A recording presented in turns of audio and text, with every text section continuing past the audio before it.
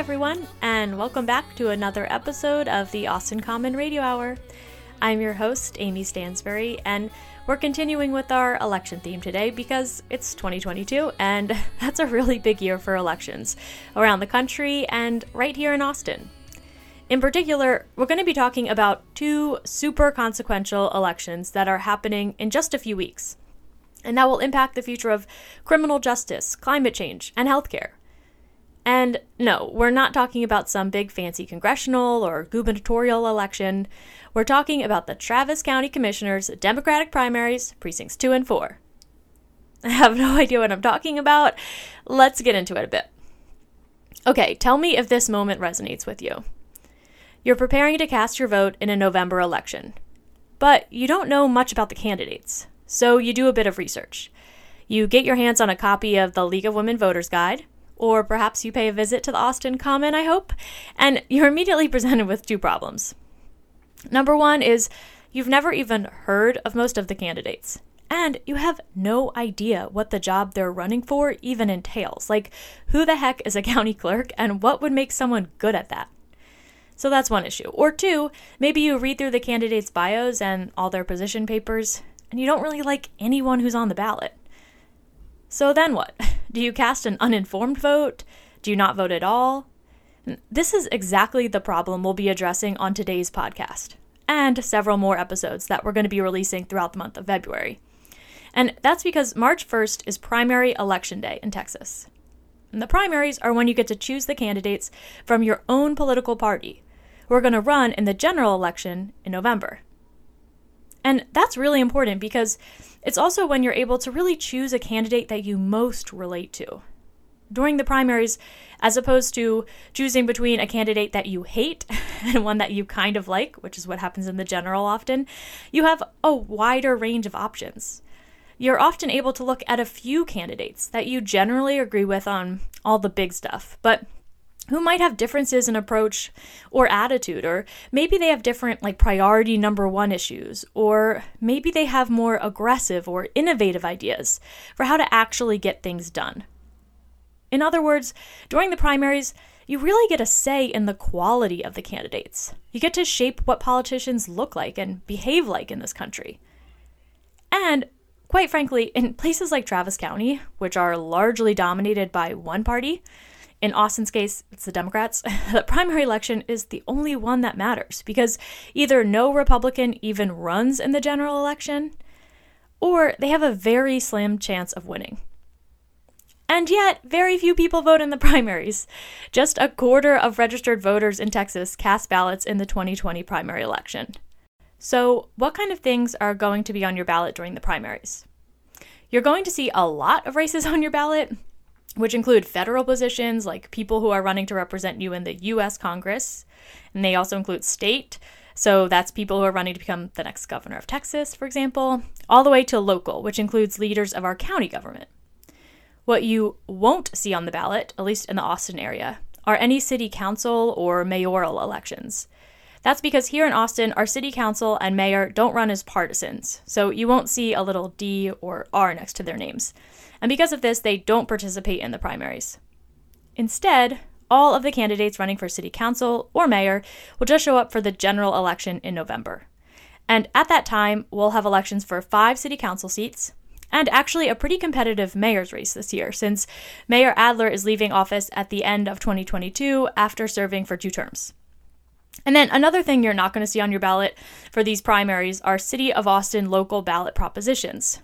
That's the ones when you have to vote yes or no on a new law, like the homelessness camping ban back in May. We've been having a lot of these in Austin lately, but you're not going to see them on this primary ballot in March. Okay, so that was your Primary 101 lesson for today. Now let's dig a little deeper into the core of this episode. As always here at the Austin Common, we like to focus on those local races all the way down at the bottom of your ballot that are super important, but also don't get a whole lot of press coverage. So today we're going to be talking all about the Democratic primary for 2 Travis County commissioner seats. So what does that mean? Well, it's already time for another civics lesson, and this time we're going to focus on Texas. There are 254 counties in Texas, And a few fun county facts that I found on county.org for you include, of Texas's 29 million people, 7.6 million, or about 1 in 4, live outside of incorporated cities. And so they rely on counties for basic services like law enforcement and emergency medical services. And then another interesting fact is that by population, the largest county in Texas is Harris County. That's like where Houston is. And they have about 4.6 million residents. On the other hand, the smallest county is Loving with just over 130 residents. And then the largest in size is Big Bend's Brewster County, which is over 6,000 square miles, more than 40 times the size of the smallest county in Texas, which is Rockwall at 149 square miles. So all that's to say, what does a county actually do, right? County government, it's technically an extension of the state government, and it's tasked with implementing state law and delivering a lot of state services, but with a local twist. In particular, counties have like a few very specific jobs they're in charge of, and these include operating a jail and court system, running a sheriff's department, which is local law enforcement, holding elections, keeping and issuing important records like marriage licenses and car registration, building and maintaining roads. 47% of all Texas roads are built and maintained by county government. They also provide healthcare services, particularly for those who can't afford it. And they offer emergency services during wildfires, floods, and pandemics. So that's what counties are in charge of. And each county has a commissioner's court with 5 members. 4 of those members are county commissioners, who each represent a different part of the county, which is called a precinct. And the commissioner's court, it's not really a legal court despite its name. Instead, it's more like a city council, but for the entire county. Members of the court create policy, they approve budgets, and they set the county tax rate. And the commissioner's court is presided over by the county judge, who is the 5th member of the court. And in some small counties in Texas, that judge actually performs some legal duties, but here in Travis County, the name's a bit of a relic, and the county judge is more like a mayor and is elected countywide. And this year, in 2022, 2 Travis County commissioner seats are on the ballot. Precinct 2, which includes a lot of central West Austin, as well as Hudson Bend out at Lake Travis, and Precinct 4, which includes parts of Southeast Austin, as well as Del Valley and Creedmoor. And P.S. If you want to figure out which precinct you live in, visit traviscountytx.gov. Now, the county judge seat is actually also up for election, but on the Democratic side, the incumbent, which is the name for the person who currently occupies the seat, his name is Andy Brown, he's running unopposed. And only one person is running in the Republican primary for that position, so there's not really much to say about that now. Also, for reference, all of the members of the current Travis County Commissioner's Court are Democrats. Okay, back to the commissioner's race. Why does any of this even matter? At the local level, this really is one of the most important things on the ballot this election cycle. In both the Precinct 2 and 4 Democratic primary race, a long-serving incumbent is being challenged by a younger political activist, generally pushing for even more change than what's been done by the already fairly liberal Commissioner's Court. In particular, a lot of things that are key in this race are issues that personally I find super interesting, and I know a lot of Austinites do as well. They include things like criminal justice reform, climate change, COVID-19, and inequities in our healthcare system. So, just some nice light topics for you. But the other big reason why this is important is because the Travis County government makes decisions that impact a lot of people. Everyone in Texas lives in a county, but not everyone lives in a city. So here in Austin, most of the city is located within Travis County, although parts of Northwest Austin are actually in Williamson County instead, but we're not going to get into that right now. But Travis County is not just Austin. It also includes Pflugerville, Bee Cave, and Sunset Valley. And it also includes a lot of unincorporated areas, which are spots that don't belong to any city at all. And a good example of this is Del Valley, which isn't technically a city with a mayor and a council. It's simply the name of the region we give for that far eastern part of the county. And so all of that confusing bureaucratic talk is to say, if you live within Austin city limits, you can vote in both the City of Austin elections and your county elections. But quite frankly, as more and more people are getting pushed out of the city, more and more people in Central Texas are living outside of any city at all. And so the only local government they really have to represent them is the county. All right, I think that's most of our civic lesson babble for today, so let's get on to the races. First up is the Precinct 2 race. In this race, Bob Leibel, a local criminal justice reform advocate and the former director of grassroots leadership, is challenging the incumbent, whose name is Bridget Shea. And Bridget has been a Travis County commissioner since she was first elected in 2014. She's also served on Austin City Council from 1993 to 1996, and originally came to Austin back in 1988 to start the Texas chapter of Clean Water Action, which is a national environmental advocacy organization. And so Bridget is definitely well known for being a strong environmental advocate, and for good reason. She really helped to lead the Save Our Springs movement in the early 90s, which pretty much saved Barton Springs Pool and really cemented Austin's legacy as a green city. So then, why is Bob running against her? The main issue that brought him to run was the Travis County Women's Jail. And you're going to hear both candidates talk a lot about this in the interviews I'm about to play, but I just want to give you some basic background information first. So last summer, the Travis County Commissioners Court, they were set to take a vote to approve an initial design contract to kick off the building of a new $79 million women's jail.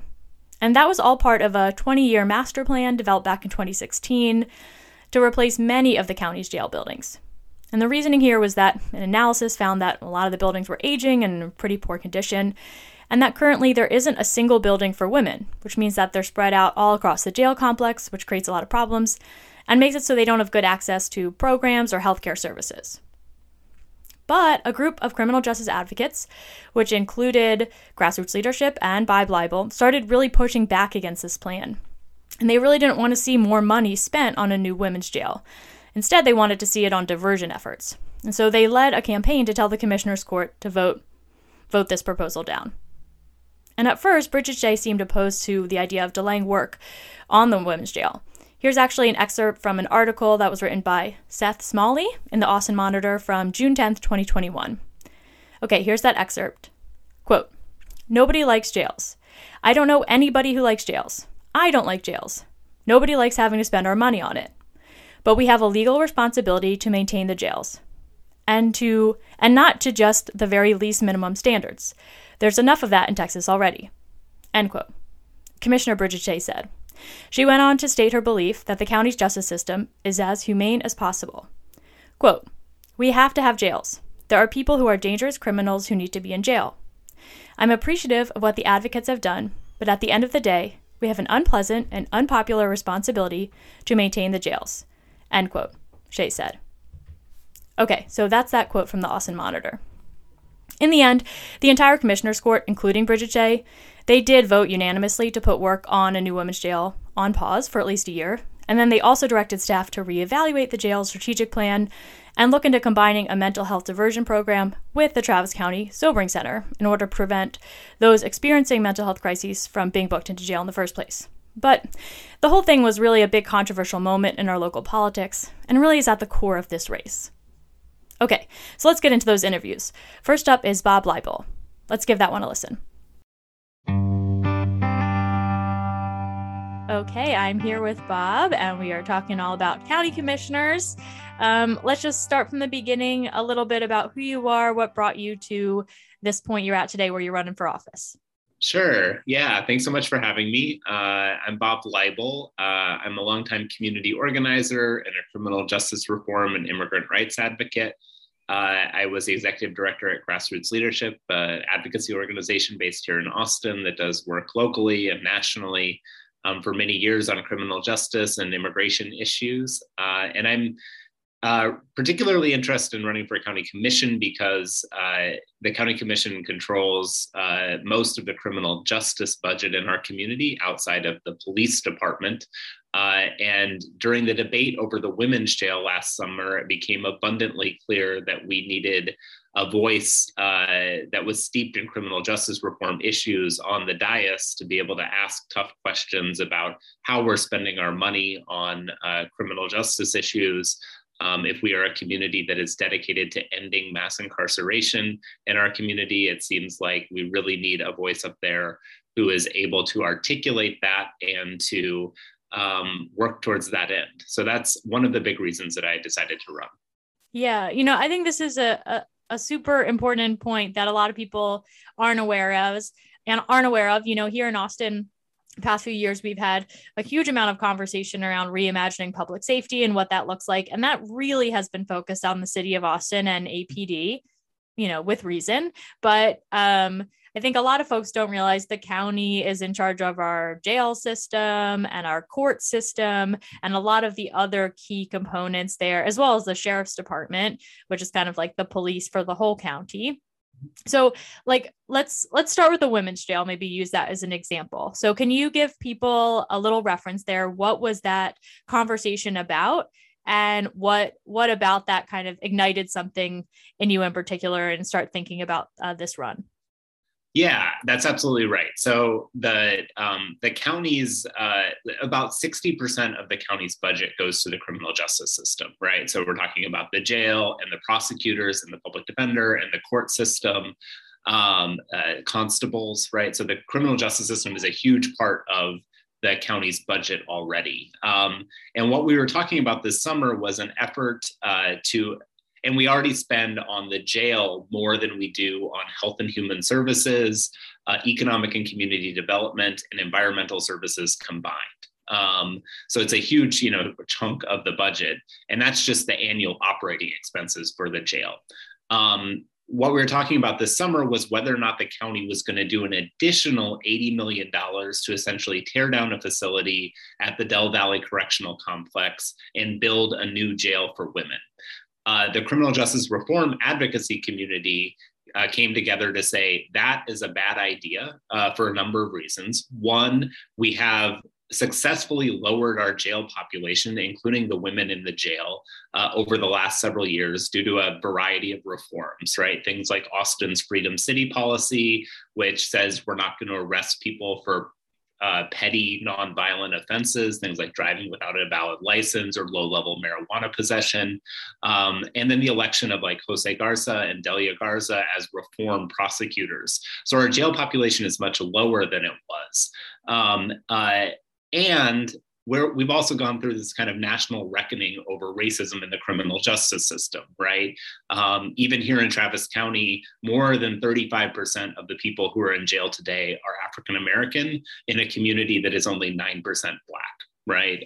The jail still is our largest mental health provider in our community, right? Something like 40% of the people in jail have psychiatric diagnoses. So what the criminal justice reform community was saying was, let's not build this new women's jail until we have a plan for how we might be able to do other things in our community that could keep people out of jail in the first place. So what if we spend a good chunk of that $80 million on building a mental health facility or a substance use treatment facility, or on things like violence interruption or domestic violence prevention programming or trauma recovery centers, right? Are some of the ideas that are out there. And the $80 million women's jail is just a part of a $600 million decade-long plan to essentially rebuild the jail system in Travis County at approximately the same level as it has been for the last 30 years, right? And I think from a criminal justice reform advocacy perspective, we're saying we should be planning, right, to be continuing to reduce our jail population, not planning to just reinvest in the system of racist incarceration that we have in our community. And so it was really that community that came to me and said, we need somebody to run in this seat, because the incumbent in the seat, Bridget Shea, had been a vocal proponent of the women's jail, and even on the campaign trail is continuing to say, we should invest in this facilities plan because we need new facilities for the people in the jail.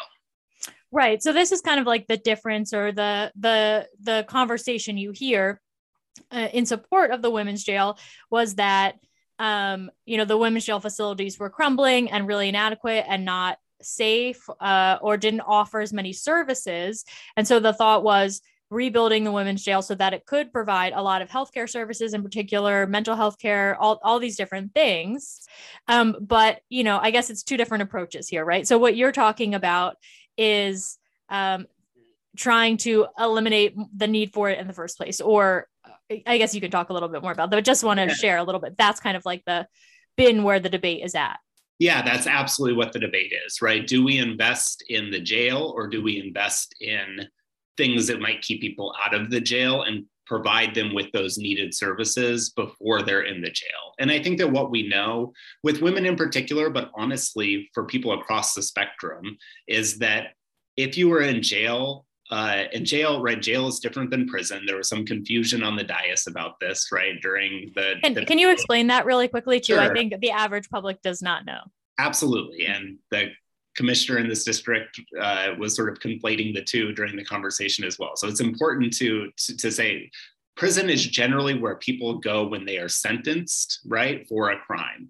The vast majority of people in jail are not yet sentenced for a crime, right? They've been arrested, right, but they are in jail awaiting their trial or their sentencing, right? So the vast majority of people go in and then come out, right, in a relatively quick time frame. And in the case of the women's, that's even more so because it's even more people who are arrested on low-level violations. I think it was something like 90% of women who are arrested in Travis County are in and out in 72 hours, right? So people are not there for a long period of time. But what we do know is that if you are incarcerated for a day or 3 days, right, the collateral consequences of that incarceration in the jail are great, right? You can lose your job if you're incarcerated for a day or two. You can lose your apartment if you're incarcerated for a week. You can lose your children, right, if you're incarcerated for a month. And so, you know, what we're saying is that we should really take a look at who is there and determine whether or not we need to actually build a facility to continue to incarcerate the vast majority of those people, or if we could do something like build a mental health and treatment facility, given that we know that so many of the people who are in the jail have a mental health diagnosis and a substance use diagnosis, oftentimes both of them. And so, you know, it really is about, do we invest in the system that frankly is I think an outdated, right, system of mass incarceration, kind of comes from the tough on crime, you know, kind of 1990s idea of criminal justice, or do we do something new in our community? And I think that what we heard loud and clear from formerly incarcerated women and from criminal justice reform advocates this summer is that we want to do the new thing. Mm-hmm. And just to clarify, the Del Valley Correctional Complex is a jail. Right. So we don't yeah. That's right. So there are two jails that are run by the county, right? There's the Downtown Booking Center, which is the down by the courthouse, right? And that is where people are booked into jail. And then depending on if it's a weekend or a weekday or whatever, you're generally sent out to Del Valley if you are there for 48 hours or longer, right? Mm-hmm. So that's the longer term facility that the county operates. It's not, there's also something called the Travis State Jail that's out on 969, but that is actually a state prison that there's a whole class. The county's not in charge of it. The county is not in charge of it as a state facility. Yeah. I want to shift gears slightly and talk about a few other key issues that are top of mind in the commissioner's race. One is environmental issues. You know, this is a big issue, obviously, for the whole world and climate and what we're doing about that. And, you know, I saw on your website that you've talked some about wanting more of a Green New Deal for Travis County and this kind of thing. And I'll also point out, like, this is an area, the environment where your opponent in the race is like definitely of the environmental community in Austin, right? And it is an environmental advocate. So I'm curious, like, what you feel like you could bring to the table and talk a little bit some about your environmental platform or plans for this position in particular. Sure. Yeah, absolutely. And Commissioner Shea has a long record, right, in the environmental work, and her work on the Save Our Springs ordinance is clearly, extremely valuable today. And when we look at how Travis County is prioritizing issues at the county, right, I think we can't really say that climate change is something that we are at least budget-wise, right, spending much of our county budget on, right?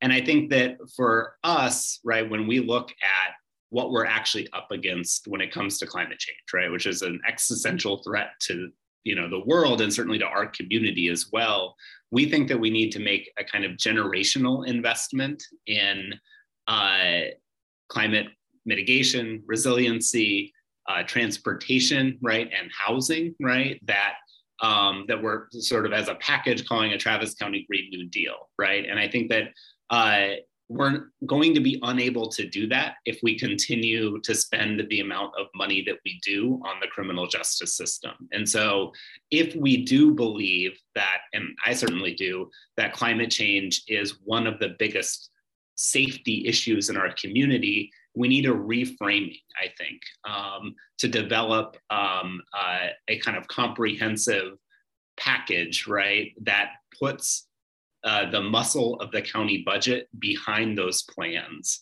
If we can have a $600 million plan for jail facilities, right, we can certainly have a $600 million plan for climate resiliency and mitigation, in my opinion.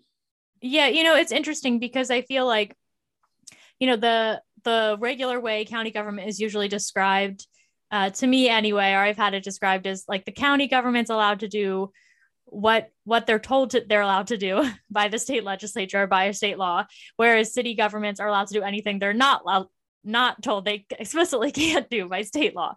And so I feel like for a lot of the time that generally has meant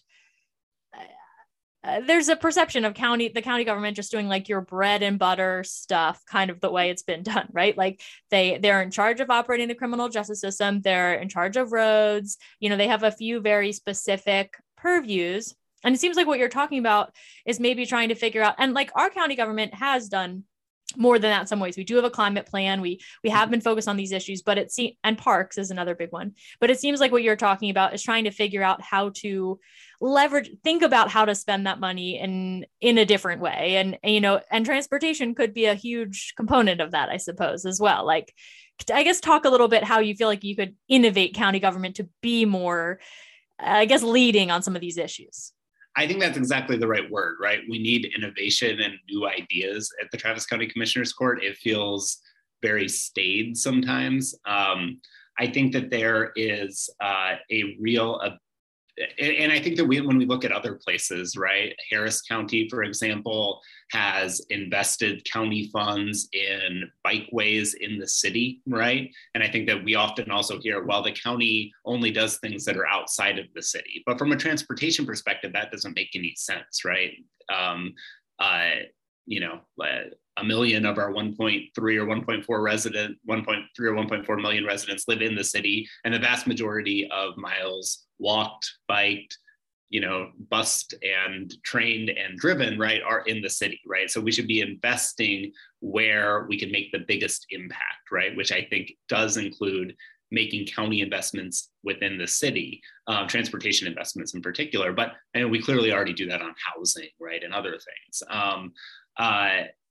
So yeah, I think that new ideas, right? Thinking about these things comprehensively. One of the things that we're proposing is a county-wide housing and affordability plan, complete with a housing director at the county that can coordinate things like rental assistance, like the public housing sort of infrastructure that we have through the Housing Authority and the Strategic Finance Corporation that actually operate housing for the county and have been in the news because of the sort of debacle at Rosemont. And I think also should be deeply coordinating with the community organizations that are doing that kind of advocacy with people in housing, people like the Austin Tenants Council and BASTA and the Austin Justice Coalition, amongst others. So yeah, I do think that we need a little more drive to integrate those kind of efforts at the county. And I guess it sounds to me a little bit of what you're talking about there is working with recognizing that some of these things are regional, like housing is such a big one, especially now. It's like, as people get pushed out of the city of Austin, quite frankly, because they can't afford to live within city limits, like Travis County is growing like crazy in the parts where people don't belong to any city at all. And Travis County government is their local government, really, in that case. Yeah, that's right. And I feel like we're in danger of becoming a county where no one can afford to live, right? If we don't sort of change course. Even at the outskirts of the county, housing is incredibly expensive at this point. So yeah, I think that's right, that we need a a regional, right, perspective on these things, right? I think that Travis County should throw its weight around a little bit more when it comes to regional planning on the regional planning boards, and certainly should be investing resources where it makes the most sense. And again, that is oftentimes like on the Eastern Crescent, right? When it comes to housing and transportation in parts of the county that have been really neglected in many ways. But I think it also does mean within the city, right? Because there are parts of the city that have also been deeply neglected, and where you have large communities that are deeply in need, right? Here in Precinct 2, I think about the, sort of the area up on North Lamar, right? Certainly like infrastructure is a huge issue up there when it comes to parks, transportation, housing, right? So the county, I don't think that we should exclude, right, the city from the way that we think about county spending. Mm-hmm. And then, obviously we touched on this a bit earlier, but in right now you are challenging an incumbent, someone who served on the commissioner's court for a little while. And this is kind of the point, I guess, of primaries too, which a lot of people I think don't vote in or participate in, even though this is, especially for, quite frankly, a Travis County commissioner seat, like this is the election, when you should be really paying attention. Like what do you feel like you're bringing to the table? Why did you decide to challenge an incumbent? And why do you feel like you're kind of offering something different or something that's needed for the community? Sure. Yeah, and this literally because you're both you're both Democrats, and I think most people that might be the only the only lens they have to view things. So what do you feel like you're kind of bringing that's different to? Yeah, totally. And this literally is the election, right? There is no Republican party. So whoever wins the primary will be our next Travis County commissioner. So I think that in addition to some of the sort of key policy differences, right? Like I oppose the women's jail. Commissioner Shea has been a proponent of it.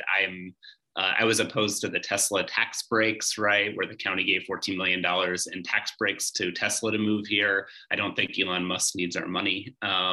If he wants to move a factory here, that's great, but he doesn't need our subsidizing, frankly, what are mediocre jobs in many ways, right, in terms of their starting salary at least.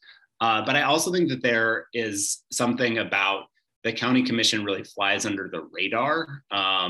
Very rarely are votes publicized, right, that the county is taking. The incumbent in our race, Commissioner Shea, doesn't issue a regular newsletter or email about things that are coming up.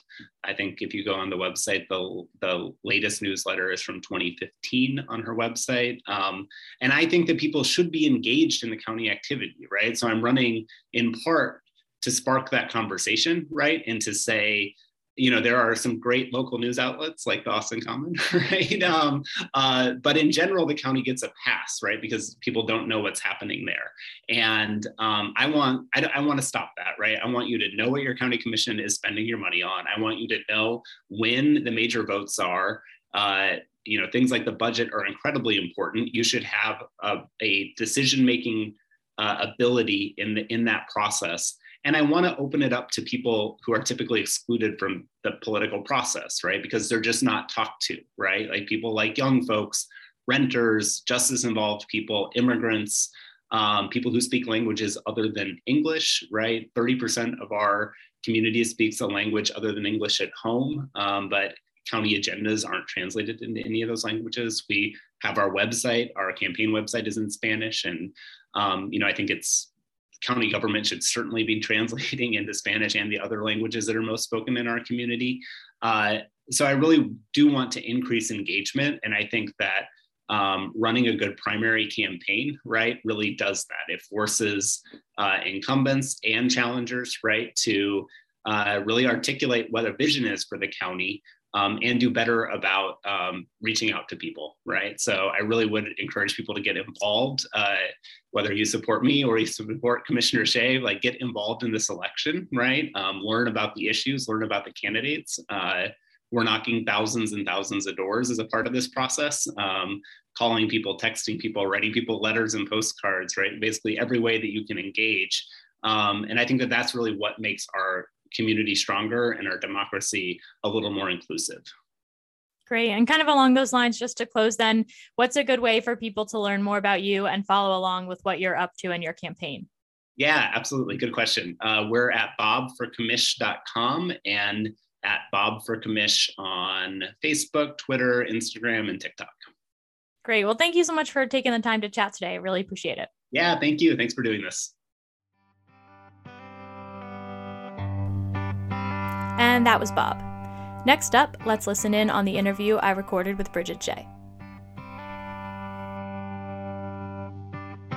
Okay, I am here with Bridget, and we are talking about county commissioners. Let's just kind of start at the beginning here. You're a current county commissioner. Yes. How long have you been in office, and kind of what were you doing before you became county commissioner? Well, I came to Texas actually in 1988 to help start the state chapter of Clean Water Action and to fight climate change. And, I've taken a few little kind of divots back and forth, but for the most part, I've spent my 33 years here in Texas fighting climate change. And that was really what inspired me to run for elective office again. I had been on the city council from 1993 to 96.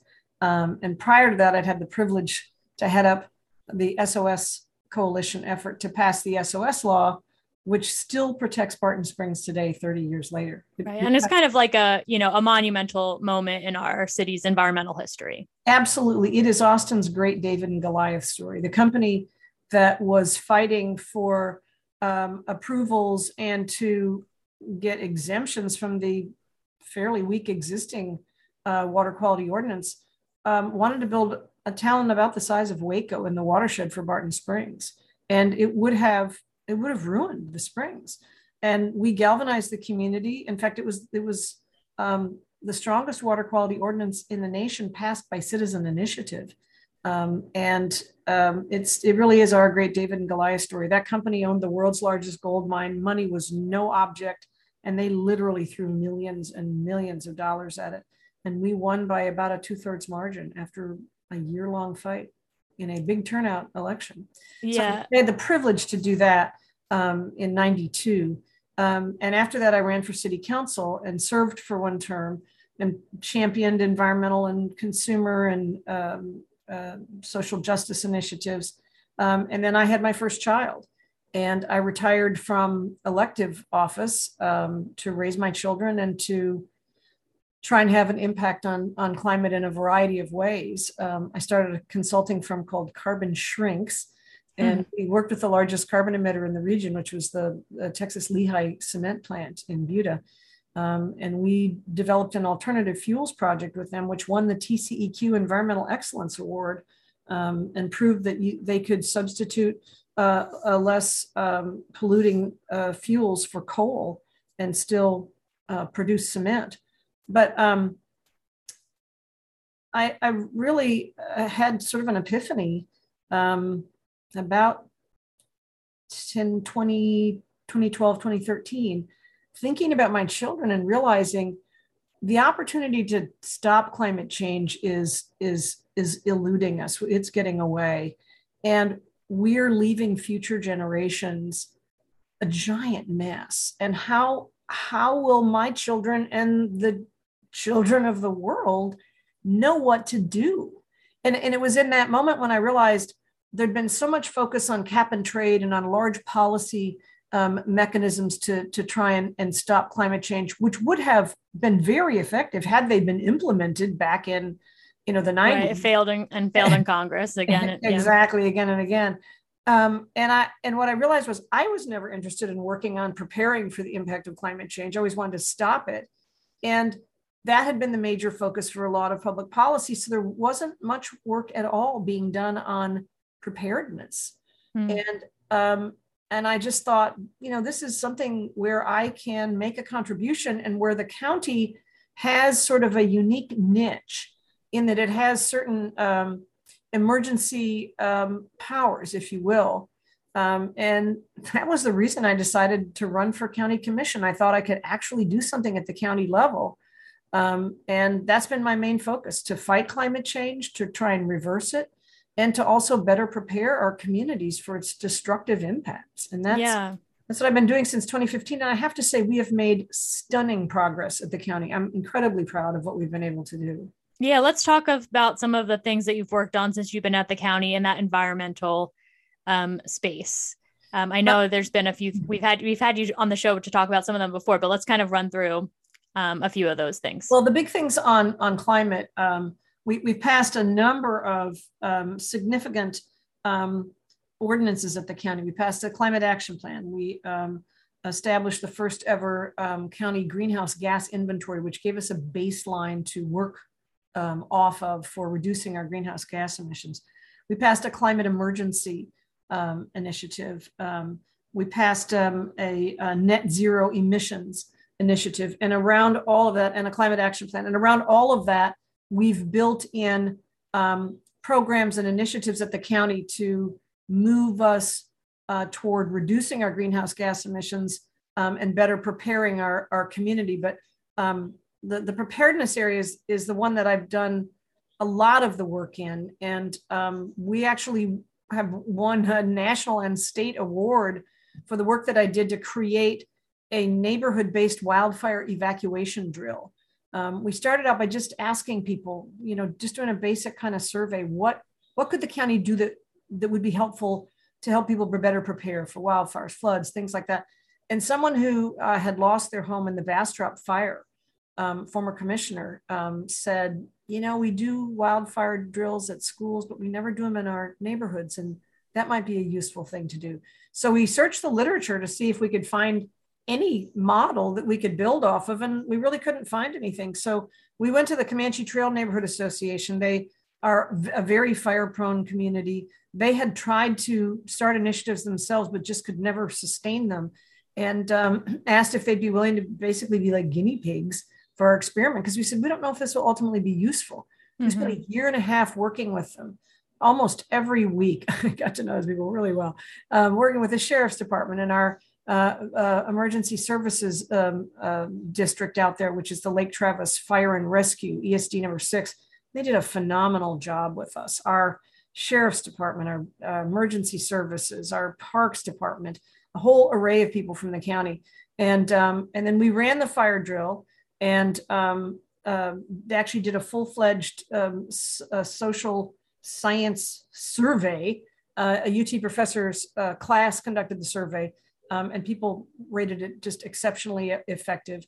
And then we designed a template that people could use in their own neighborhoods.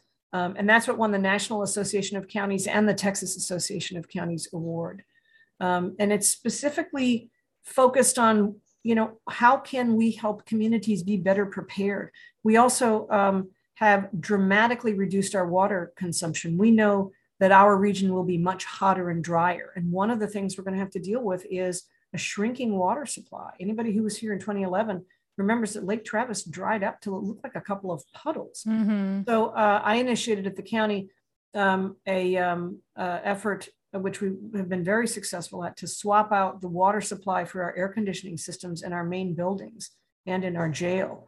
And instead of using treated drinking water from Lake Travis, we're using treated wastewater that the city would otherwise discharge into the Colorado downstream of Austin. It's called purple pipe or reuse water. And we hooked up all of our 4 main county buildings downtown and our jail, and we're saving close to 40 million gallons a year permanently removed from the demand side, leaving that water in Lake Travis every year forever. And I'm trying to convince UT and the state capitol complex to do the same thing, because we could get close to 1 billion gallons a year left in our drinking water supply. We won the Austin Green Awards for that initiative. I dramatically improved our emergency notification system. When I got elected, I joined the regional body called the CAPCOG, Capital Area Council of Governments, and discovered that our emergency notification system, those warnings that you get on your phone that tell you, urgent fire in your area, must evacuate, they were all landline based. And they'd never really done an analysis to see, well, where do those landlines go? And after months and months of pressuring them to do it, I finally just went to the technical staff and they ran an audit and discovered that 75% of their almost 500,000 phone numbers went to maybe a dozen large employers, government hospitals. Right, just office lines. Office lines, exactly. And that was what really spurred them and me haranguing them to convert over to a cell phone based system. And so our reach for that, life-saving, urgent warning went from about 7% of the community to almost 70%. So it's been initiatives like that where we've worked to just dramatically increase our preparedness and to take action to stretch out our drinking water supply. We also adopted at the beginning of the pandemic, when it became obvious how well telecommuting worked, we adopted a goal at my initiative at the county of having 75% of our employees telecommute on a permanent basis.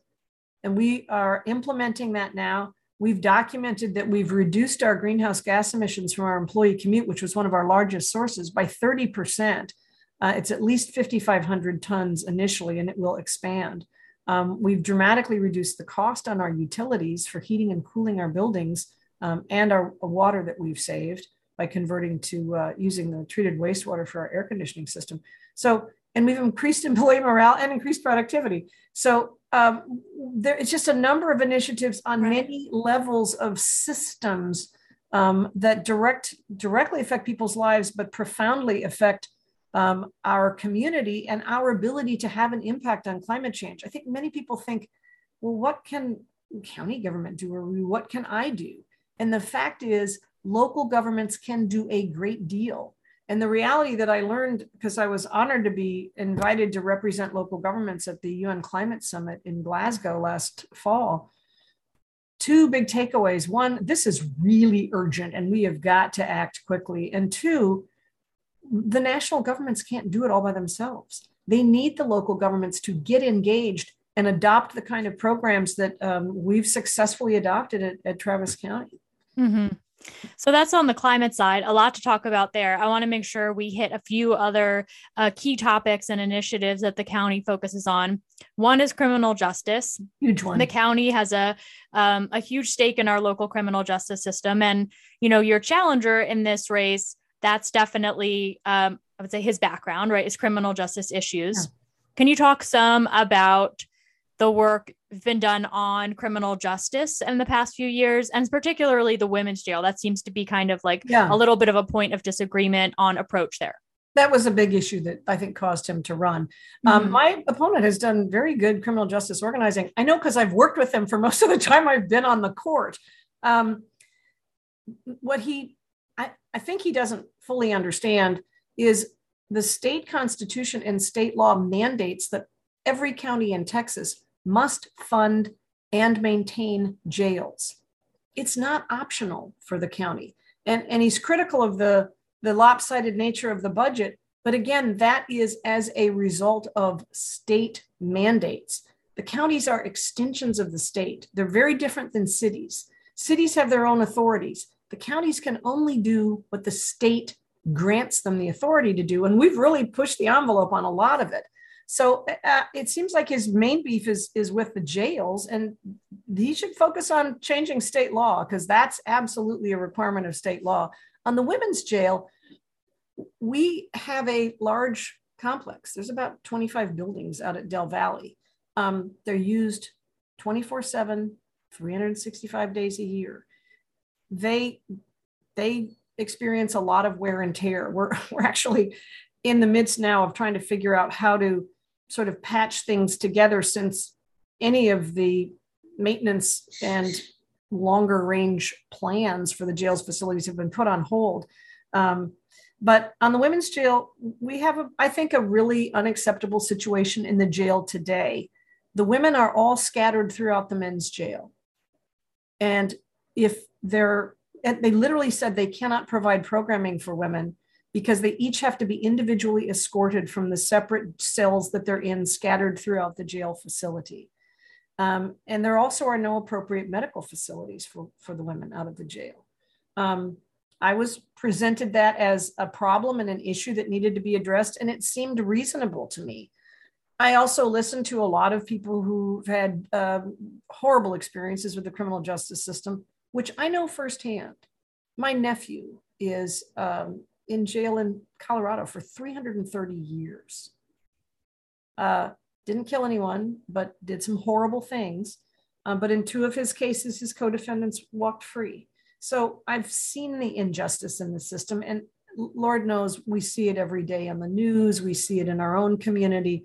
So I'm not saying that there isn't room for improvement, but listening to a lot of the justice involved individuals, I do think we need to bring an additional lens to how we look at our jail operation. Yes, we're required by law to maintain and operate jails, but I think we can bring some additional perspective to it. Yeah. Do you think there's it's a tricky thing? Cause it was like, you're hearing from the sheriff who's explaining this and is saying, yeah, the conditions here are terrible and this isn't right. And I think most people are like, yeah, we don't want to have a jail system where the people who are in there are being treated terribly. But then it's like, but we also don't want to spend more money on jail. So like, right. How do you? And I said it clearly, I don't like jails and I don't want to have to spend money on jails. And in a perfect world, we wouldn't, but we're not in a perfect world. And I have many friends who are on the same side as Bob, and they've been very clear with me. They want to abolish jails. And I support a lot of the criminal justice reforms. I can't get to abolishing jails. I don't think that's responsible. And I think my opponent is not saying it outright, but many of his supporters are advocating for that. And I think you have to find some kind of middle ground where you can spend the money required to maintain the jails. He's critical of the long-range plan, and claims that it's spending money for a massive increase in our jails. The long-range plan would call for the demolition of several buildings and fewer jail beds than we have today. So it's not a massive expansion, but it is expensive. But any county building is. We're putting the finishing touches on a new courthouse for the family and civil courts, and that'll come in at about $350 million. So yeah, this is a hard one, but we can't just snap our fingers and say, we're done with jails. We're not going to fund them anymore. And we don't want to put people in them. That's not a workable solution either. So there's definitely got to be some adjustment. And I do think it requires us to look differently at our investments. And the other reality is we are making really significant investments in diversion. We created the Sobering Center to divert people with drug and alcohol problems into treatment rather than jail. We created the first public defender office in Travis County. We've made significant investments in both of those. In addition, we spend millions of dollars on innovative programs for diversion, prevention, mental health assistance, substance use assistance, job training, a whole host of programs intended to try and keep people out of jail, so that we're making substantial investments on the other side of the equation as well to keep people out of jail. Because nobody thinks jail is a good solution for people who are struggling with various issues in their lives. And the mental health designation is another one. The state has largely created that problem in every city and county across the entire state of Texas. They have shirked their duty on caring for the mentally ill. They used to have institutions where they cared for the mentally ill. Now they did a bad job of it. And so they faced lawsuits that resulted in a deinstitutionalization. But instead of having the money follow the people so that they would get care in a decentralized system, they simply put them out on the sidewalk and walked away, and then blamed the cities and the counties for not taking care of these mentally ill, largely homeless population. Part of the reason so many people are in our jail who have mental health designations is because there is nowhere else for them to go, because the state's walked away. So don't blame the county for that. That is a problem largely caused by the state, and one that we don't have enough money to solve locally. Mm-hmm.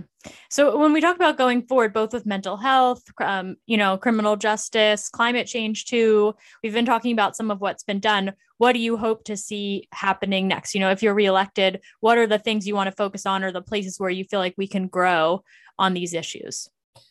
We have an enormous amount of work to do to better prepare our community for the increasingly destructive extremes of weather that we will experience. And we're in the midst of the development of a resilience hub initiative with the city and the school district that I think is absolutely first rate. It will help provide places where people can go when we suffer extreme cold and power outages like we did last February, or what is even more likely is extreme heat in our region. And that's a really important initiative. There's a lot more to do on reducing our greenhouse gas emissions. We're in the process of really tailoring inside the buildings that now have fewer employees because of our aggressive telecommuting program, to be able to fine tune a further reduction in our use of energy in those parts of the building so we can reduce that source of greenhouse gas emissions even more. There's an enormous amount to be done on affordable housing. And at the same time, I'm incredibly proud of the amazing progress we have made. We've used the very limited tools that the county has in an extremely creative way, and now have 11,000 units of deeply affordable housing in that range of people making 30 to 60% of the average median income, or the area median income. And that those units are either on the ground or in the process of being built. 11,000 is significant. Yeah. We're using the federal money. We've earmarked 110 million of the federal ARPA dollars for 2,000 units of homeless housing. So I feel like we have done some really significant things. And I know my opponent is extremely critical of Tesla. I don't know that we can have a kind of a purity test where we only work with companies whose CEOs we think have nice personalities or who are not extremely wealthy. But that deal, I think the math on that works really well for the county. And that's what ultimately convinced me to support it. The company that was there before was a sand and gravel operation. We got $640 a year from them in property taxes to the county. Even with the deal, Tesla will generate almost $1 million in new tax revenue to the county forever, and then more after the economic development deal expires. They will be creating at least 10,000 jobs targeted at people who have less than a college degree. And that's more than half our adult population. Those are the people who are stuck in 2 and 3 jobs, waitressing, bartending, no health insurance, no benefits, and no real prospects for getting out of those dead-end jobs. 10,000 plus new jobs with decent pay, good benefits, and a ladder out of poverty. Again, I will take that deal. Yeah, so, I want to ask you really quick about the housing thing yeah. That you just mentioned, because I think that's an interesting one. I think historically people don't think of the county as being an outlet for being able to be an affordable housing generator, because you don't have the ability to do zoning really. And, you're limited. Like you mentioned, the county's not able to do as many programs as the do. So can you explain that a little bit more? How was the county able to work with that 11,000 units? Like, what is the county actually able to do? We partner with developers and by partnering with them, we're able to buy down the cost of the rent. So our partnership, if the companies want to partner with us, they have to commit to build a very large percentage of the deeply affordable housing. Before I got on the court, that wasn't the focus. That has been a very significant focus of mine, and it has resulted in a program that is producing much more deeply affordable housing. But it's the partnership with the county that essentially buys down the cost of the rents. So you're able to use like public dollars to help fund, allow a developer to build more or than they normally would, or like what's their incentive to partner with you? They get the benefit of the partnership with the county, and that benefit, we tie it to reduced rents. Is that a program that could be? I mean, 11,000 is a lot, but is that a program that could be expanded even more, or that looked into growing, or is that its max capacity? I'm just thinking, just in general, because we're always looking for ways to build more affordable housing of any type. Exactly. Well, one of the biggest problems is the cost of land. Right. It's skyrocketing in Austin. And so people are having to go farther and farther out. But it does require a developer that understands the affordable housing market. Right. Is interested in that. Yeah, is interested and has a knowledge of how to do it. Not everyone has that expertise, and it requires some unique skills, but it is limited.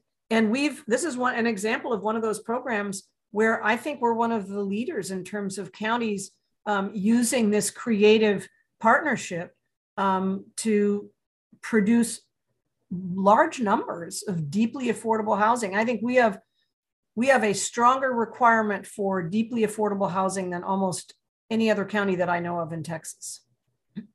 Yeah, it's really interesting because I really don't think of counties as being a player in this, not in the way the city is.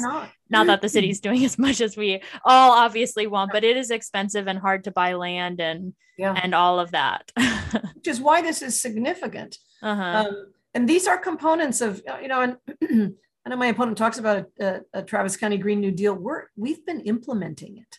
The jobs component, the affordable housing, the criminal justice reform, the environmental initiatives to reduce greenhouse gas emissions. We are rigorously and vigorously implementing it. And I'm incredibly proud of it. Well, thank you so much for taking the time to chat. I really appreciate it. Maybe before we close, can you just say really quick, a website or social media, or any way that people can follow along with you or learn more? Yeah, absolutely. Go to my website at bridgetshea.com. Great. Well, thank you so much. I really appreciate you taking the time to chat. Thank you, Amy. I appreciate you taking the time as well. And that was Bridget Shea. Next up, let's talk about the Precinct 4 election. Susanna Ledesma Woody, who's a member of the Del Valle ISD Board of Trustees and a founding member of the Del Valle Community Coalition, is challenging incumbent Margaret Gomez. Margaret has been a county commissioner for a while, since 1995, and was the first Mexican-American woman to ever serve as a Travis County commissioner. Before that, she served as Travis County Constable from 1980 to 1993, and she's had a well-respected career and has won a lot of awards over her time in office. But for Susanna, the work Margaret has done just hasn't gone far enough, especially for the residents of Del Valle, which is an area in the southeastern part of the county that has long suffered from a lack of healthy food access, there's no grocery store in the area, and other healthcare inequities that were really only amplified by the pandemic. And back in March, Central Health, which is the local healthcare district that's tasked with providing healthcare to low-income residents and whose budget is set by the Travis County Commissioners Court, ended up closing several of its community care health centers in the Del Valle area. Now, community care said it didn't have enough personal protective equipment, or PPE, to keep them open at the time, and that many of the clinics were too small to safely operate during the pandemic. And eventually those clinics reopened again, and a large vaccine center was set up at the Circuit of the Americas, but, a real scar was left behind, and residents like Susanna felt like they were abandoned when they needed it most. All right, so that's just a bit of background for you there. Let's get to the interviews. First up, Susanna Ledesma Woody. Okay, I'm here with Susanna, and we are talking about your candidacy for county commissioner. Let's start with just the basics. Who are you? A little bit about your background and why you're running. Awesome. Well, first of all, thank you for having me. I'm Susanna Ledesma Woody, and I'm running to be your next county commissioner of Precinct 4. I'm a married mother of 3. I have an 18-year-old, a 14-year-old, and a 6-year-old. I'm a 10-year project management specialist at Advanced Micro Devices, a 10-year Del Valle ISD trustee, one of the founding members and current president of the Del Valle Community Coalition. I've grown up in the Eastern Crescent, and I've seen firsthand the disparities and the inequalities in our community.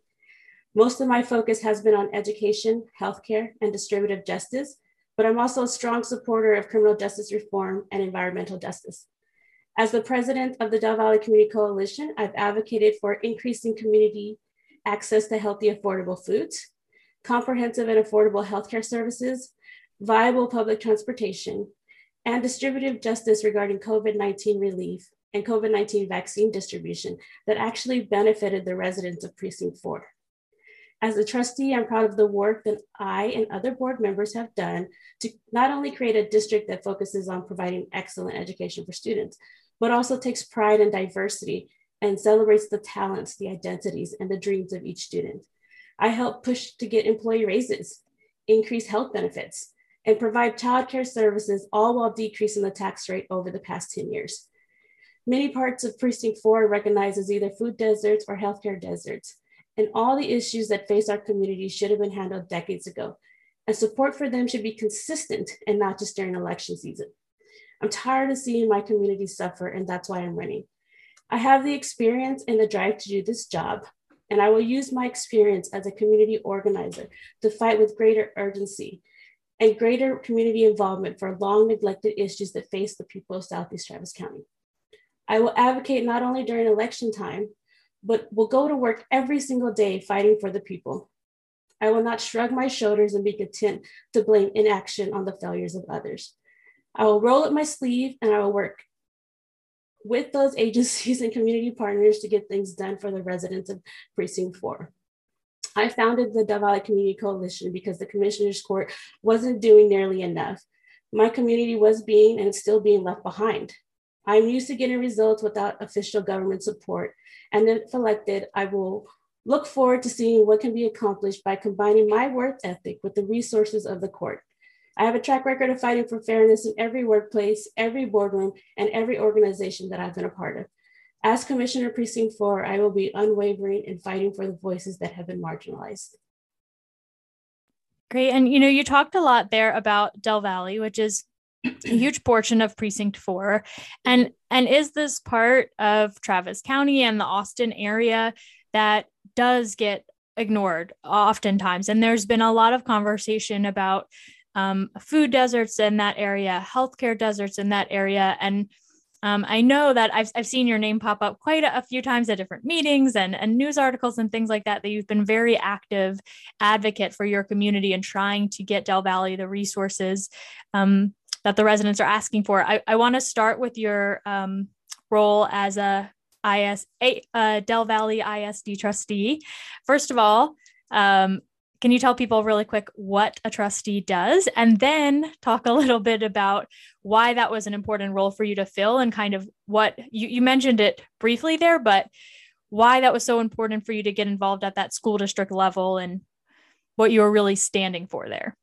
Yeah, so Del Valle, or not just Del Valle, but all public trustees, our main focus is providing excellent education, but we also work on policy and we want to keep our staff happy.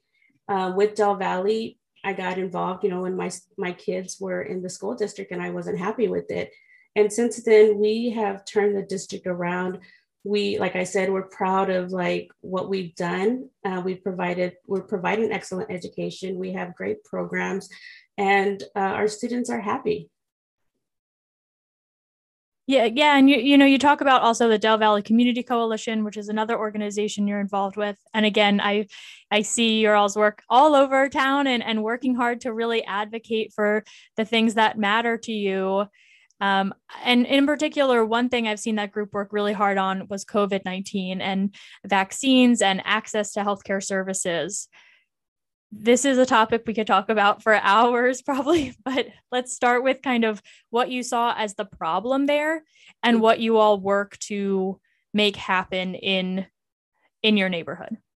Yeah, so this kind of all ties with, one of my priorities is healthcare and, providing hospitals and clinics, because that actually had a huge impact on why we had to do so much for our community.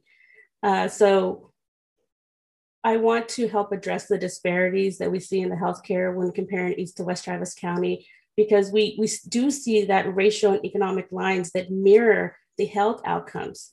And, with the high number of COVID cases in East Travis County, there wasn't access to vaccines. There wasn't access to PPE because we didn't have facilities. We didn't have grocery stores. We didn't have CVS's. And that's a problem. And that's why we lost so many people, unfortunately. And as the coalition president, that was our main focus. It was, let's get vaccines, let's create mobile clinics, let's create pop-up clinics, let's work together, let's get the PPE out there, let's get some vaccine clinics going, and let's get our people healthy and let's keep them safe. Yeah. And can you explain for folks, because I think this is another disconnect that a lot of people might be aware of, but the role the county commissioners court actually plays in our public health infrastructure here, because there's that connection there with central health. And I know there was a lot of conversation about where those vaccines were available and testing was available. So maybe just do a quick little explainer for people about that connection. Yeah, absolutely. So the county commissioners, they approve the budget for central health. And, it's part of my role is once I become commissioner, I won't be approving that budget unless I see some substantial financial investment in infrastructure for the community that has been neglected. That's the role that the commissioners play. So they can say, I don't see any investment in this community. Why should I approve this budget? Right. And central health kind of provides is supposed to provide, I guess, a lot of our public health services, correct? Yeah, for people who can't afford it. Yes, exactly. And if you look at the demographics of the precinct 4, we do have some of the highest number of poverty cases and people living below 200% the poverty level. So that's crucial to have those facilities and have a district that is providing services for this community. Mm-hmm. And, you talk a lot about community connection. I think this is another one that a lot of people aren't aware of county government or what they do, but for a lot of people, especially people in the Del Valle area that might not live within Austin city limits or any city limits, and especially as Austin continues to, quite frankly, push more people out because they can't afford to live there and more people aren't living within city limits, the county government is the only government, is your local government, is the government that represents you. If you were elected, what would you do to try to bring more people into that conversation or really serve as that advocate and connection to the local community? I will do the same thing I've been doing, but with more resources. It's getting the community involved. It's, being that trusted community advocate.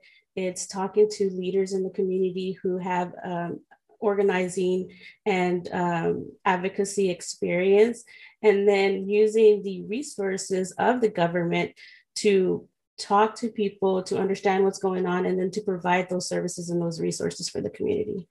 Mm-hmm. Another key component of what the Commissioner's Court does, we talked about healthcare some, but criminal justice is also a big purview of what the commissioners are working on. And we've had this ongoing debate here in Travis County about expansion of our jail complex. Where do you stand in what the commissioner should be doing at the criminal justice level? What would you like to see being done differently or priorities placed? Yeah, so I'm a huge supporter of criminal justice, the system reform. The county jail, disproportionately impacts our Black and Latino communities. And we should focus more on rehabilitation than pushing for incarceration. And I do plan on working with our judicial departments and our sheriffs and our building and maintenances and providing a building structure that is equitable to service the community that's in there without expanding it to provide more beds for more incarceration. And you think there's a way to walk that balance of not expanding it, but improving the services offered for those? Because I feel like the debate has really not been framed that way. Yeah, that you could have one without the other.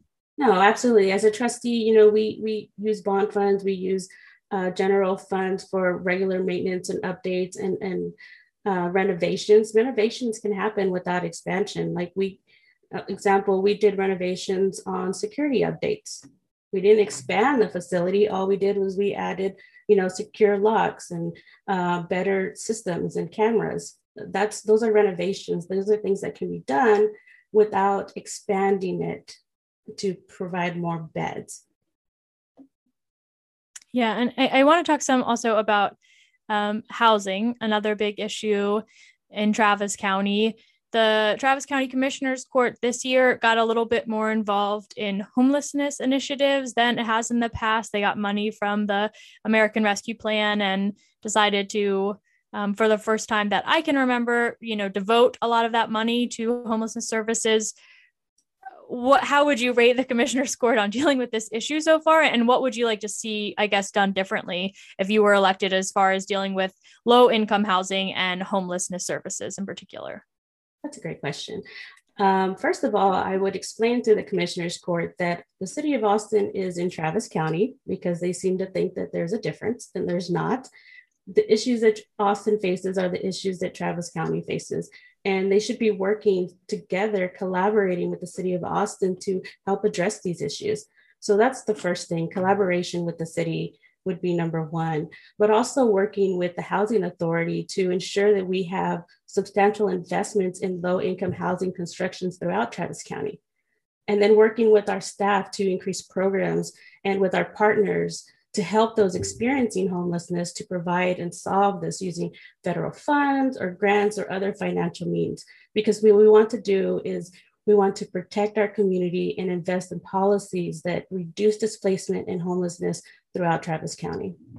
Right. You're seeing this as a regional issue. Yeah, I mean, it is a regional issue, right? Because with taxes increasing, the things that are happening in Austin are impacting all of Travis County with the way that everyone is transitioning in and out. Mm-hmm. In this race in particular, you're running against an incumbent candidate, someone who has served on the Commissioner's Court for a long time. Why do you feel like it's time for someone new? Why did you decide to run in this way? It can be hard to run against an incumbent. What kind of brought you to the space where you're like, I'm ready to run and I feel like I'm a good choice for my precinct or for my district? Yeah. This isn't the first time that I ran against the incumbent. The first time I was very inexperienced and I was just trying to, I really wanted to help our community, right? And so I didn't have the experience, and I'll admit I didn't have the experience needed to navigate the election process and to navigate all of the quorums that come with running an election or running a campaign. But I mean, the bottom line is that Precinct 4 has been neglected and for so long. There's so many disparities that it's so ridiculous. And the pandemic just highlighted all of those disparities. All of those issues should have been addressed throughout the decades that the incumbent has been. But because, and this is the big difference, it's being an active leader and not only understanding what's going on, but having those lived experiences to help push things along and to help advocate and be a vocal advocate for addressing these issues. And that's just not something that the incumbent has been able to do. It sounds to me, like addressing these disparities and equities throughout the county is a real frame or theme of your candidacy and why you're hoping to serve. Yeah, absolutely. It's number one. Mm-hmm. I mean, we've heard her on the dais say that it wasn't our time to get investments into our community, that she was being a good neighbor and letting the other commissioner, this is on the dais, so it's recorded, being a good neighbor and letting them get the things they needed every year for the last 20 years, which has caused the disparities. Because while everyone else is thriving, the quality of life in East Travis County is not, because we don't have those resources. We don't have those services. Mm-hmm. And if people want to learn more about your campaign, what's a good website for them to visit and learn more about all these issues? Yeah, to learn more about me and my campaign, you can visit SusannaForCommissioner.com. Great. Thank you so much for taking the time to talk today. I really appreciate it. Yeah, absolutely. And that was Susanna. Next up, let's listen in on an interview I recorded with Margaret Gomez. Okay, I am here with Margaret, and we are talking all about the Travis County Commissioner's race. This is a position that you know a lot about. You've been the commissioner for Precinct 4 for how long now? For about 25 years. Okay. Yeah. And so let's start with a little bit more about you and your background. How did you become commissioner? Kind of what brought you to this place? Well, I started getting involved in my community as a young adult, volunteering for people's campaigns. And it was school board, city council, county races, state and national races. And so as a volunteer, I walked the precincts in Precinct 4 for these candidates and for issues as well, like for the SOS and to stop the STMP way back when. And so those are the kinds of issues, and very active, walking the precincts, getting the information to voters about they needed to participate in these elections. And so we had some wins and we had some losses, but we learned from them and we came back and won again. And so that's how I've spent most of my time getting acquainted with people. Then I started working for the county in 1973 for a county commissioner. And so I learned what county government was all about. I learned about how county government is different from city government, for example. And we're really the closest to the people. We don't have county managers or city managers, like the city does. So we answer calls that people have directly. They call us directly. And so we're able to get them on the right path, get to talking to the right person, or we can give them an answer if we have it. And so it's been, so I've been with the county since 1973. And then I, as an assistant to the commissioner, then I ran for constable in 1980 and served 13 years. And in 1994 is when I ran for county commissioner. So I have I've seen county government from the inside for a long time, and I really like it. I like county government. We are an extension of state government, so we a lot of laws are passed by the legislature for counties, probably much more so than cities. But that's just the way it is set out, and I've learned how to work with it. Mm-hmm. And so we have to contact the legislature a lot of times for changes to laws that we think will make government work a little better. And so it's all been a great experience for me. Yeah. And so, I want to talk about some of your experience serving as a commissioner. When you're looking back at what you've been able to achieve so far, what are some standout moments for you or big accomplishments that you're most proud of, either recently or kind of further back in your commissioner career? Yeah, I'd have to probably just sit down and really think about some of those instances, but we've had some real good advancement, like in subdivision rules. I think we've really improved that process. We've improved the process for a one-stop shop, so that people can have a better experience in trying to get their permits going, both with the city and the county. And so that one-stop shop has made it more efficient, and people don't have to run around all over town trying to get, to the different offices. So, I mean, we've had those accomplishments. We've kind of worked on laws that kind of help us do a little better job for indigents, which is one of the mandates that county governments have. And so whether you need help with rent or food and you're indigent, we take care of that, as well as if you need an attorney and you can't afford one, we take care of that as well. And so that's one of the biggest areas where I think we have done really well. And we have the tax base to also deal with those needs. Some of the smaller counties, they don't have the tax base, so they're not able to take care of some of these needs as well as we do. But I'm very proud that we have so far. Mm-hmm. The other area is the criminal justice system, which is huge because it covers everything from constables, JPs, county court at law, judges, district judges, the courts, their equipment, their employees, and then of course the sheriff's office, the county clerk, the district clerk keep up with all of the records of those departments. So it's a huge. So criminal justice system isn't just one thing. It's the whole group of people who deal with those issues.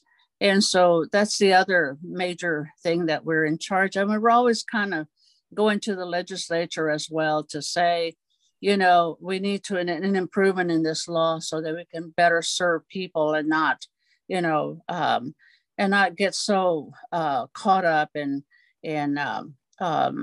being authoritarian, for instance, and being more understanding and trying to deal with people's issues.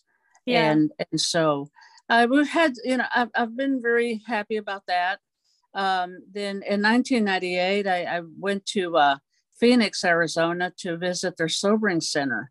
And so they were doing a very good job of it, and they liked it. The police department was cooperative with them. They all worked together. And so I advocated for that when I came back to Travis County. It took a few years to convince a lot of people that that's what we needed to do, but we finally did it. And so far, 1,000 people have been diverted from the jail, and for public intoxication, for instance. And then and so we're looking to improve that service even more so, especially minor infractions that can be taken care of and with in a center versus a jail. Yeah. So I think we've made some really progress, a lot of progress in that area as well. There's a lot more to do, no doubt. Yeah, no doubt. You mentioned criminal justice issues, and I wanted to bring up a more recent one, which was the women's jail vote as well. And so that was one that the commissioners decided to put a hold on funding for a new women's jail. Can you talk a little bit about what brought you to that decision and reflect on that? Explain a little bit of that background there? Sure. Well, I think we had started out with, the master plan that, how you're going to deal with these issues in the future. But, as we all find out, master plans get dated, and you kind of have to bring new information into the process. And so I think that's what kind of happened with this one. We had a new court who was willing to take a different direction, and County Judge Andy Brown and Ann Howard, Commissioner Precinct 3. And then, the court talked about that. And I think the original plan was to have a clinic for women, so that when they were in jail, they could get their health issues addressed as well. And there would be enough space so that there would be privacy for them. But I think that what happened now is, well, let's make sure that we kind of look at this master plan again. And let's see, if some of the women don't have to be in the jail to begin with. Of course, my concern after that is if they're not going to be in jail and not receive health care, then when they get out, will they get health care? Where are they going to get the health care after that? Because obviously they still need that health care. And so their issues still need to be addressed. So that's the only thing about, while we halt it, where are they going to get their care? Mm-hmm. And, is this an issue that kind of your own thinking evolved on as time has gone on and thinking about developing these plans, or how to balance that of wanting to provide services to those who are incarcerated, but also not wanting to fuel the fire, so to speak, and expand our jail population? Right. Yeah. And I think we kind of, we get input from people who have, certain ideas, and it's good to listen to folks when, they've gone to certain conferences, or they've gone to, had certain experiences in the community with people, and they find out that, oh, this isn't working, this other might work. And so it's a conversation in progress. And so nothing is really ever set permanently. And so we I think that's one of the things that I have found is really helpful to me, is to listen to what people have to say, listen to their experiences, and listen to, examples of, maybe other communities that have been successful with some of these um, uh, uh, situations, that could probably help us as well, because we're really dealing with humans, all in everywhere that we are, and so it's trying to serve people a lot better than and then just ignoring them. Right. I want to talk about another thing you mentioned, which is providing services for lower income folks or indigent folks. And homelessness was obviously another big issue throughout the region. And Travis County Commissioner's Court voted to make some really sizable investments in homelessness from the American Rescue Plan this year. Can you talk about, I guess, what brought you to that and what you hope to see the county doing for homelessness services, going forward? Well, I think the thing that frustrated me so much was that there's a lot of conversation going on and not very little action on it. And, and you get impatient after a while.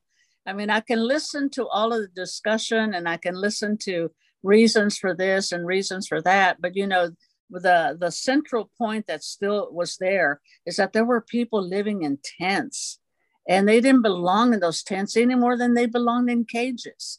And to me, it made no sense for us to keep talking about it. Is that, look, let's take a stance. Let's do something.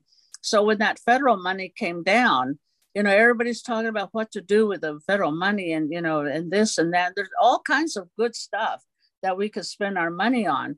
However, this was once in a lifetime chance, opportunity for us to take a stance on getting people in homes. And, the Community First, Alan Graham and his group, I mean, they've just done an excellent job at housing homeless folks and getting them to be in a community and be part of a community. And they raise food for themselves. And I think they get into a little bit of, either selling or bartering or whatever, which is great. That's what you do in a community. And so to me, it was like, I think we need to move with Alan and then do we're calling it the Burleson Village, I think at this point, over in Precinct 4. And then this is like the big expansion of that project, Community First. Yes.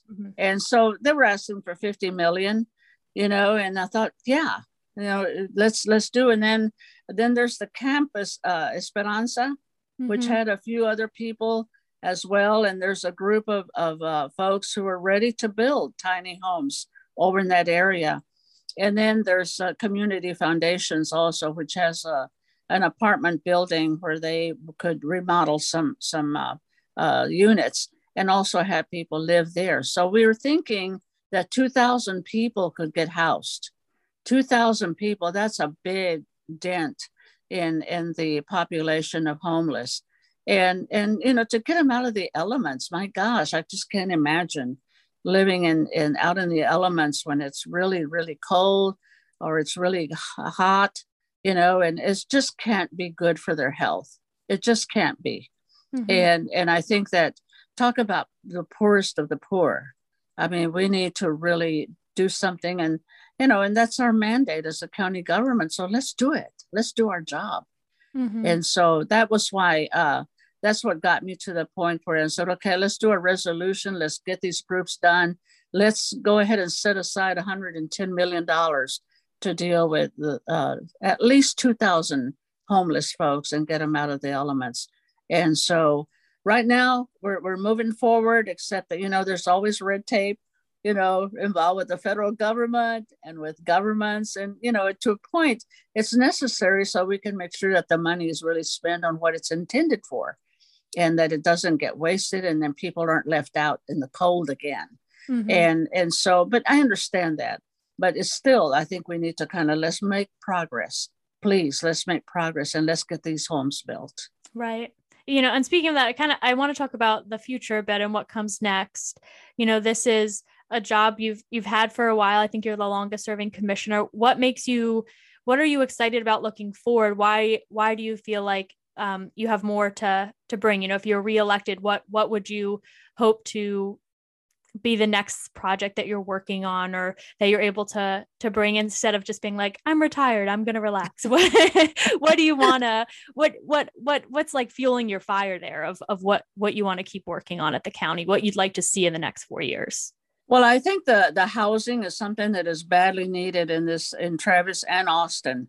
I mean, we seem to have forgotten to provide housing for low income, for middle income. And so, who can afford $555,000 homes? And especially when you've lived in this area a long time, you've paid taxes, you've helped the city and the county get to where we are today with the taxes and your support. And so, I mean, we need to support people as well and not have them leave Austin or Travis County. And as I mentioned before, the surrounding counties are small. Sometimes they go into those counties, but they don't have the tax base that we have in order to take care of their needs. And so to me, it's like, let's not sentence people to that, to even get, further behind in meeting their needs. And so we have got to build housing. So far, I think we have built about 11,000 homes, or a little more than that, in Travis County to meet those needs. Affordable. But we need a lot more, just so much more. But we have the applications for this housing coming in all the time. And so we kind of look at them and we ask that they, in return for our support of them, that they provide us some deep, affordable housing units, because we need to make sure that people have homes. And so to me, that's my passion. I'm very committed to that. We can, and I think we need to absolutely make sure that we meet that need. Mm-hmm. And so, and then the other thing is like flooding in Southeast Travis County. That has always been a major issue, mainly because of topography. We're downhill. Southeast Travis County is downhill from water runs downhill. And so the dams, thank goodness, were built. And so that stopped some of the major flooding. But the creeks now, kind of carry a lot of that water. And there's one in Southeast Travis County called Dry Creek. Well, that is a huge misnomer when it floods. And so I used to really love creeks, and I thought I wanted to live near creeks, but after I saw the flooding that can occur, yeah. I mean, it's kind of, you have to really, really be careful how that is, and then you have to be careful where you build your home, so that you're not caught up in the floodplain or the floodway in many cases. And so that's the other thing that I need to pursue, is trying to get funding to make sure that we implement a flood study that we had a few years ago, and we're just waiting for the money. Now, through bond elections, we have addressed the flooding in a way. Elroy Road is one of the major roads that always flooded, and so when it rained real hard, the kids at Del Valle, if they were at home, the buses couldn't get to them because it was flooding. And if they were in the schools, they couldn't get them home because it was flooding. So now Elroy is going to be a major evacuation route that we got done. And so that was one of the 2017 bond election. And so we were able to get enough money to fix not only Elroy, but other roads that flood in that area. So that's one of the things that I have to pursue. But I've known about the flooding since I started working with Travis County back in 1973. In the 60s, there was a lot of flooding, and so along the Colorado River, the city of Austin got flooded in 1935. It was a major, major flood. So it's always happened, but we need to kind of learn how to deal with water, because it's very strong. Yes, always strong. In Texas. Yeah, you either have a lot or you don't have any. Yeah. Yeah. I want to shift gears a little bit and talk about healthcare. And the pandemic. Obviously, this has been something that's dominated the conversation for the past few years. And Travis County, as kind of serving as the Board of Central Health, plays a role in providing, again, healthcare services, especially to those who can't afford it. Right. I think, your opponent in this race, that's like her big argument is she feels like the Travis County Commissioner's Court has not done a good enough job providing those services during the pandemic, especially to parts of Del Valley and areas of your district. And so I guess I just want to hear from you a little bit of like what your response to that has been and how, I know you've heard that criticism and what you feel like you have done at the county or kind of what your response to that is. Well, I think the Commissioner's Court has responded as best we can to make sure that we reach the people who need our help the most. And again, because we're responsible for indigents, we really talked to Central Health. We talked to, we had that clinic out at CODA so that people who are the clients of Central Health and through the Sendero Insurance Company. And these are, the folks who buy into that insurance company with Central Health. So those folks live in Bastrop, Caldwell, Hayes, and Travis County. So that's why the clinic was out there in Southeast Travis County, so we could reach those folks. And we did. And it took a lot of communication, talking to them, talking to the county judges, talking to the commissioners, and making sure that they spread the word so that there would be a successful clinic at CODA. And with the help of Constable George Morales, we put together a collaborative team that would also spread the word and also make sure that they contacted people and make sure that those people trusted this team, that they were really looking out for their best interest in health, and that they get the education about the vaccine and they get vaccinated. And I'm happy to say that the numbers were really good in terms. However, we still needed to reach many more people. And so the collaborative team has stayed together. They're working in that Eastern Crescent, Del Valley and Manor and the other areas. They have vaccinated more than 270,000 people. And which is, and as I said, we still need to reach more because anytime that we still have unvaccinated people, then that kind of contributes to the surges that variants bring along to us. And so it's still right now, it's still a very dangerous time. We still have to wear masks, wash our hands, and be very careful, social distancing, and not let our guard down, because that virus is bent on staying alive and infecting us. And so, and I don't mean to, say that to scare anybody, but it's what, the scientists and doctors are telling us. Don't let your guard down. We're not out of the woods yet. So, I think that we've and this collaborative team goes out almost every day, wherever they're called to go, they go. Football games, any gathering that is anywhere in this, especially the Eastern Crescent, because we're concentrating on that area for those services, for the vaccines. So, no, I know. Of course, people always think we can do a lot more, and we try. We really are trying. We're listening to people where they need to be, and that collaborative team is mobile. They move wherever they're needed, and so, I wish we could reach 100% vaccination rate, but it's going to take a while. Mm-hmm. And then, just before we close, we're running out of time a little bit, but, when you think about your general approach and guide to serving as a commissioner, you have to make a lot of big decisions all the time. You're focused on really large budgets and tax rates and like central health, where to divert those resources. What do you feel like is kind of your guiding light or principle? Like when you're trying to manage this, what's you feel like your main drive or mission in being a public elected official? A lot of times it's balance.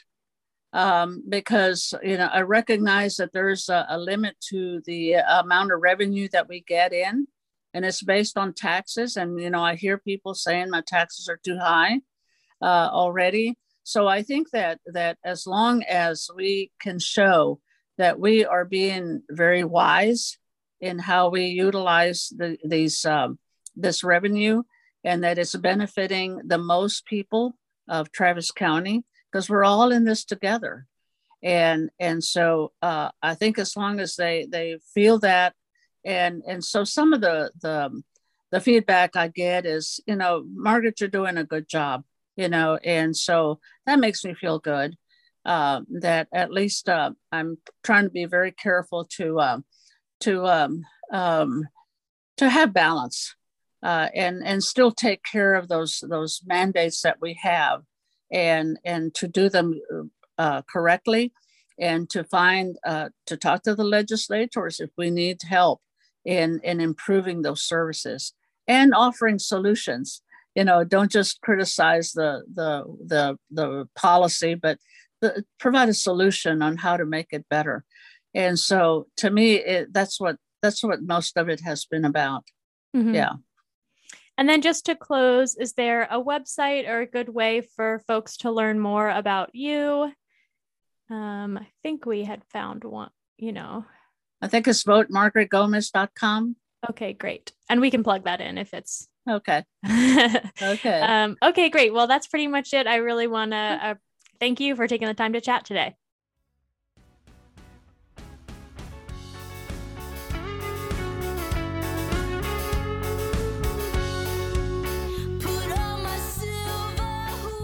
And that was Margaret Gomez. And that's pretty much our show for today. Remember that early voting for the primaries begins on February 14th, and that Election Day is March 1st. You can find info on polling locations and wait times, as well as a sample ballot on votetravis.com. And be sure to stay tuned for upcoming episodes of the Austin Common Radio Hour, and to keep an eye on our Instagram page, because we'll be publishing election guides throughout the month of February, so you'll feel super prepared to cast your vote in the primary. The Austin Common Radio Hour is brought to you in partnership by the Austin Common and Co-op Radio. The Austin Common is a local news source that helps Austinites be informed and make a difference in their community. You can learn more about the Austin Common by visiting theaustincommon.com or following us on Instagram at @the_Austin_common. Co-op is a cooperatively run community radio station based in Austin, Texas. To listen to more of Co-op's amazing lineup of shows, visit koop.org or tune in to 91.7 FM. The show is hosted by me, Amy Stansberry, and produced by John Hoffner. You can find podcasts of the Austin Common Radio Hour on Apple Podcasts, Spotify, Stitcher, and Google Podcast. And one quick friendly request on this: if you like our show and you find it useful, please consider rating, reviewing, and subscribing on your favorite podcast app. It really helps us to be seen and heard by more folks in Austin, so thank you in advance if you're able to do that for us. And a final thank you to the TR Girls, the amazing local band whose music you hear at the start and end of this podcast. You can listen to their music on Spotify or follow them on Instagram at TR Girl Band. That's our show. Thanks. Bye.